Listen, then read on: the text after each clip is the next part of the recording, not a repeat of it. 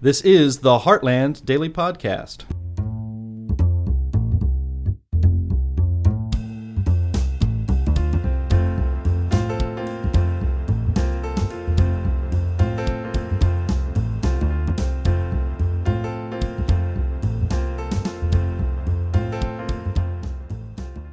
Hello, everyone, and welcome to the podcast. This is Anne-Marie Schieber at Healthcare News. Let's say you're in the hospital and the treatment you're getting is not working and you think it's making you sicker. Do you have the right to stop it? That question has come up in a hospital in Palo Alto, California, involving a 4-year-old girl who is being treated for a bacterial infection. I'm joined today by her mother, Hope Schacter, who will tell us what's going on and why she is bringing this to the public's attention. Welcome. Hi. Thank you so much for having me and for being willing to share Autumn's story. Well, Hope, thank you for joining us, and thank you for taking the time and the courage to come forward. Tell us what's going on with your daughter, 4-year-old Autumn. Yeah, so about a month ago, my son he had diarrhea, which we would later go on to discover was probably an E. coli infection, and he had it for a few days, and he was fine in good spirits. And then a few days later, my daughter started having similar symptoms. Only hers was about every 20 minutes. And that was day and night. So we went to urgent care, and we actually went twice to urgent care over the course of 5 days. They kind of said stomach bug, but at the second time they mentioned something called intussusception. And intussusception is sort of a small prolapse that can occur in the intestine or the colon. And the symptoms were diarrhea every 20 minutes. So they don't actually diagnose it there with a CT scan or an ultrasound. They make you go to the emergency room. And so we went, and they said that she did not have intussusception, but that she had an E. coli infection, and they don't treat pediatric E. coli there. And so we would have to transfer to a children's hospital. And it was interesting because she had urine output that was fine up to that point. I was actually surprised, given all the diarrhea that she had, that she wasn't more dehydrated. So she was able to fill a urinalysis cup. She was peeing up until we got to Lucille Packard. And then once we got here, the way that they diagnosed her is a syndrome called HUS that is thought to be sort of a kidney infection that occurs when the toxic byproducts of E. coli start to break down and move through the bloodstream and mess with the kidneys. So their protocol was very aggressive. My daughter had never even been on Tylenol before. She'd never really been sick. And so, when they're throwing all these massive diuretics, the likes of which I would go on to understand actually have side effects of kidney injury and kidney failure, I just felt like it was a lot for her constitution. We're prior fire victims, and I just know she has a very sensitive system from stress and her personality, right? She's just a sensitive little girl. And so when they kept, adding more and more medications, I started to become alarmed. And at one point she wound up throwing up blood, even though I was trying to ask. Yeah, I was trying to ask to pace these medications. I was told I was resisting treatment. I just didn't really understand how I was getting to this point where her kidneys were obviously shutting down when I thought we were supposed to be supporting the kidneys. So they move on to this, this drip of the medication, so it's constantly being exposed to it instead of just these cocktails that they're spacing out. And we're just getting no output, at which point they're also demanding things like a catheter, which don't make sense to me because if she isn't urinating, why would we do a catheter? And I asked for bladder scans instead, and then maybe consider a catheter if there's a lot of urine in her bladder. But I was told that we would not be welcome in the ICU because that was their standard of care, and that she would have to be medevaced if she needed dialysis. We went on to have issues with, dialysis treatment and getting her the blood transfusion of a direct donor. We wound up having to arrange all of that ourselves. Things like a court order were threatened where, they thought we wouldn't get her dad's blood in time, but that was because of their own doing and not because of, our being able to arrange it. My husband was actually able to rush it at the last moment. And they wound up being wrong about the turnaround time in general. So we had been pushed off to the point where, when you take a blood product, you as the parent assume all risk. So it says on the paperwork that you sign, like, HIV, any of those things that you could be exposed to, like the hospital assumes no liability. So this would, progress to the point where we had to undo the port for dialysis because it was done improperly. And then, if she winds up urinating, they're pushing fluids on her before she's ready. Her blood pressure gets too high. They tell me, that recommendation was due to a charting error.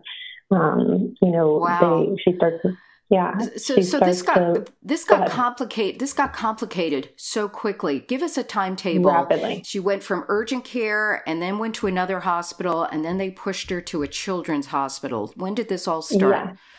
Yeah. So I think it was like, she went to urgent care a couple times, went home, but on the second time when she came home, my husband had told me that they brought up intussusception. And so by the time we got to the children's hospital, we were probably a week into her diarrhea, right? But after that, now it's been about 3 weeks of just, constant clinical errors and, potential malpractice, in my opinion. So like mid-September, you started noticing these symptoms, and after urgent care, they didn't really see any emergency. They just said you should probably go to the hospital. And then the hospital, so nobody had this urgency at any point. They just said, get to a children's hospital. Yeah. Okay. Right. And I was the one pushing that something was off. But I always have hesitation because many children's hospitals are actually teaching hospitals. And that makes me very uncomfortable that, my daughter would be kind of practiced on. And from the moment she arrived, the attending doctor said, she'll be the case study of the week instead of sort of seeing her as a person, right? Like this little person. It was very odd language to me. Well, so you had really no connection to this hospital. You went in kind of blindly and you just trusted them. And, people think teaching hospitals, you get cutting edge care. Children's Hospital specializes in pediatric cases. So you think you're in good hands. But at what point did you feel like they were kind of putting you on the sidelines? Were they consulting with you? Did you have a pretty close working relationship early on? No, not really. Like I noticed right off the bat, was the conversation calling her. And I have to be totally honest. So I actually worked at this hospital about maybe 8 years ago as a therapist. And so I was familiar with teaching hospitals. And that's why when people talk about them being cutting edge, I was like, those are people learning, they're not really actually specialized. They're learning how to specialize, but they aren't. So when I got here, I already had my guard up actually, but especially when, in front of my daughter, they were saying things like, well, she could die. And it was just like, she's crying, she's holding on to me. It was just, it wasn't like, we're here to support you every step of the way. We want to assist you in individualizing, our standard of care to your daughter's needs. It wasn't like that. It was very hostile, It felt like there was a hierarchy and we were on the end of the totem pole. So when she was admitted, they probably did a diagnostic workup and came up with a treatment plan. At what point did she end up in ICU?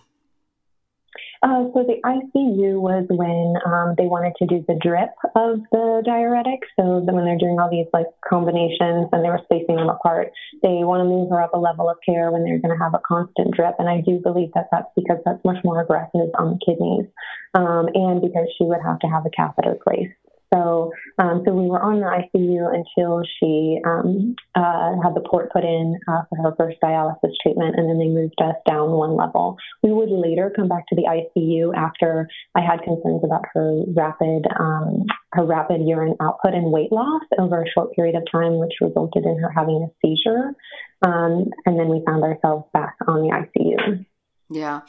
How many weeks into this back and forth did you realize something's not going right and you started raising red flags? And tell me how that went.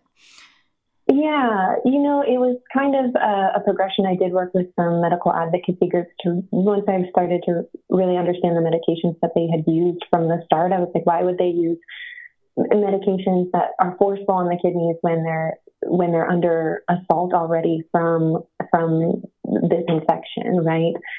But then there were just a lot of errors, right? I mentioned the one about pushing fluids when that was actually contraindicated, that, she would be retaining fluids. She started to get really puffy, and she gained up to 6 pounds in water weight. And I was the one who came to ask them, what, she's not wanting to drink, and I've been pushing fluids at your recommendation for 24 hours. Why is she, her blood pressure is going up and she's gaining so much weight? And they said, don't do that. But then there were other ones too, like when they're recommending medications to get her potassium levels down because her kidneys aren't doing that. They are, missing the fact that, I'm speaking with patient advocates who say, hey, but if you're going to give this particular medication, make sure calcium levels aren't too low. And it was odd because she had been begging me for milk, and I had mentioned that to the team before. She doesn't really drink milk. She's begging me for milk. Could there be a reason why? And so they were going to give this medication without checking her calcium levels. And because I asked, they wound up saying, oh, she does need calcium supplementation. So because calcium, if it's too low, it can affect your heart. So it was just a real erosion of trust over the course of these few weeks. So what's her status now? Is she still in the hospital? Yeah. Okay. And then what do you want to do? Do you want to get her out and bring her somewhere else? Tell us how that's going. I mean, at this point, we felt kind of held hostage in terms of her care. So after she had her seizure, they actually told us that they wanted to intubate her for an MRI, and she would, need to be evaluated for a stroke. And so we agreed, but then they kept her on the ventilator. And at first they kept telling us like, oh, the ventilator is going to move the fluid out of her lungs that she has. And I believe that's from aspirating on throwing up all the water that they were forcing me to get her to drink when she was losing so many fluids, and then wound up having the seizure. So, and then they administered a drug without my consent, a medication without my consent. That was one of the ones that was during those first initial protocols, and they did it in the middle of the night. And when I said I was going to file a grievance, they actually wound up calling Child Protective Services. Wow. So there has been now we're sort of under coercion for any of the treatments that they want to administer. And so we're seeking resources in terms of legal help, and then also resources in terms of maybe second opinions, because we told them that we wanted a different doctor than the one who, ordered the medication without my consent and administered it, and also who called CPS, and we were that we don't get to do that. So you can't get her, you can't take her out of the hospital. I mean, she sounds like she's very critically sick. And even if you were to find an alternative treatment center, to do so would be really a very difficult thing, correct? Yeah, it's hard to know because we have conflicting input. I have spoken with medical advocates about what they're reporting for her respiratory abilities. And so I do feel like that they have heavily sedated her to the point where she's sort of been set up to fail.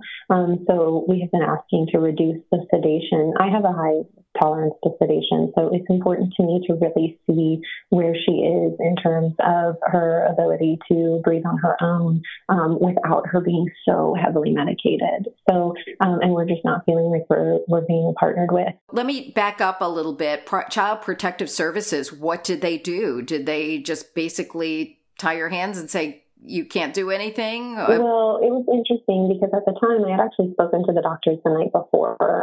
So we spoke to the neurologist about her MRI results, and they did recommend an anti-seizure medication, but they let me know that it would be, potential side effect to her kidney. So it could affect her kidney function. And so I spoke to some patient advocates about some alternatives, but I didn't get to speak to the doctor yet about it. In addition, they wanted to place a PICC line, but they had recently just put in 3 new IVs. And I thought, well, I'm not going to place the PICC line if, she just got these IVs in. And so the doctors had said at one point, well, if we need one, it might be an emergent situation. We might have to wake you in the middle of the night. And I said, well, that's fine. That's my job as a mother. And they said, well, you might only have a few minutes to decide. And I said, okay, well, I'm her mom. That is my job. And so then when CPS came, and they spoke to me, they said that I had declined any seizure medication, which at that point I had been asking the nurse, where are the doctors? I really want to speak to them about a medication. And they told me that it had been reported that I declined a PICC line, which was, mandatory to her care. Which was not true, right? So I would later go on to have a meeting with CPS and the doctors, and we had been working to avoid those harsher diuretics from the beginning, and there was one that a patient advocate had recommended that was much slower acting. So instead of forcing the kiddies to do something within an hour, it took 4 to 6 hours, and we had used that at one point in her treatment in avoiding those like Lasix and Diarel and that cocktail that she entered with, or she entered into. So, all right. So they're involved, and have they threatened to, supplant your parental rights? Are they going to court? Yes. So they gave us that night to comply with her care. And in the meeting, I had even asked about another thiazide drug. So it is faster acting than the one we'd been using, but initially they said no. And later that night, after CPS left, they said yes. So when they went to install the PICC line that night, because we felt like we were coerced into complying, we had asked during that meeting with CPS to have her evaluated for testing for an infection, because she'd been on the ventilator for a few days. And she potentially aspirated before she had the seizure with throwing up the water. And so they said no, because they didn't want to throw antibiotics at any old thing, basically, which they're already giving her tons of medications at that point. But then later that night, she developed a fever. So when they went to place the PICC line, we were told by the vascular team that it's against hospital policy to place a PICC line in a patient that has an active infection. And so we would be assuming the risk. And so we had to consent. And we felt like that was under coercion, whereas we may not have taken that risk unless we were being forced to comply with CPS. The next morning, even though we did everything they asked, a resident had come and told us, okay, they're willing to accept the other thiazide, the Diarel. And I made her confirm, and so we started that one that night. And then the next morning, CPS called and said, your court hearing is at 1:30 p.m. because we're told you're not in compliance. Oh my goodness! So now you got to leave your daughter and defend your parental rights, and you're just not you're dealing with an adversary, not a partner in your. It sounds like.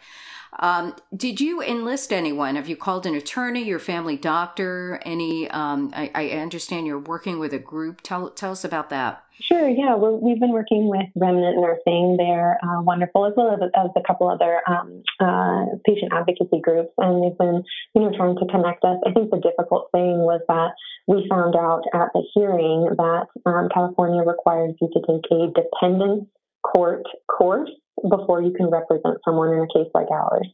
So we had an attorney assigned to us, but she did a little breakout session, and she was actually very empathetic, especially because I could prove with her medical records that we had complied to everything. And so the fact that CPS was consulting with the doctors and the doctors were saying we haven't, we could disprove. We were also not served properly. We were never served. They told me to text them my email address and we would get the Zoom link to the hearing. And then we didn't receive due process. We had no idea what documents were going to be provided to the court before the hearing started. And our lawyer actually didn't get all of the documents until the hearing had begun. And some of those I received after the hearing. So yes, we were definitely, put in a position where we didn't get to utilize our constitutional rights. Yeah. So what happened at this hearing? Well, they couldn't technically court order us because we had complied. There was nothing to court order. So they couldn't remove our daughter from our care, but they did have a stipulation, some sort of minute order, where we couldn't refuse emergent life-saving procedures. So, that's very vague, and that was not specified. And they did set a hearing date for 2 weeks if we did not comply. So if we were out of compliance on that, then we would have to return for a hearing. So we're still under a state of coercion at this point because we don't know what they're going to try to justify as life-saving. Hope, yeah, what do you think is driving this? Is the hospital acting defensively? I mean, it just has broken down in so many levels, and your daughter is not getting better. Right. What do you think is up their sleeve? I mean, why are they working against you and not with you? I do believe that from the beginning that there were so many, clinical errors that it started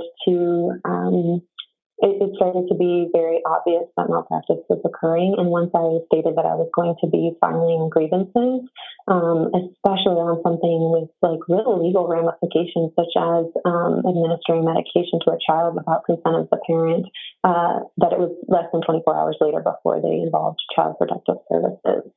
So I do think if they can make us seem as though we are unfit parents, that absolves them of anything that we could try to prove against them. Whew. So things are kind of at a standstill. Yeah. How are you holding up? I mean, you have other children. You said you had a son.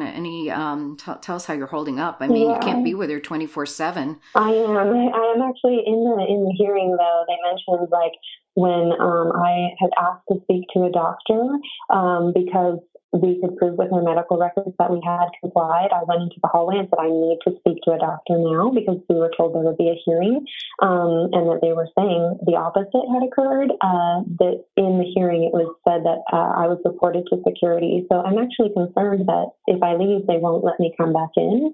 And so I'm in the room with my newborn and my husband is back and forth with our toddler.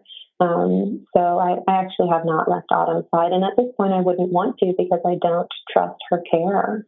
Wow. Okay. So you have a 4-year-old. Your son is the oldest, right? Or Autumn is the oldest? Yes. And my toddler is 20 months and my newborn, she's technically 4 months. Wow. Boy, you have your hands full, even under just when none of this is going on. Oh my goodness. Wow. Boy, our hearts and prayers go out to you and your daughter. I saw her beautiful picture and I just really hope for the best here. I guess I don't know what is left to ask you because you're kind of, like I said, in a holding pattern. In emergency situations, it's very... There's little time to debate the pros and the cons. And this was kind of an emergency situation. Your daughter needed care. If you could do this over again, what would you have done differently? There were quite a few things that I would have done differently, but particularly when it came to the MRI, I had consulted with a medical advocate because she'd had the seizure. She was given Ativan and a CT scan, and it didn't seem super concerned. They said there's a little blurry spot on there, but she was doing all the things they required of her, like pushing and pulling with her hands. Her eyes were still closed because it was bright. She hadn't slept all night because she'd been throwing up, and they had given her Ativan, so she was tired. But they kind of made it sound like, oh, let's just let her wake up and see.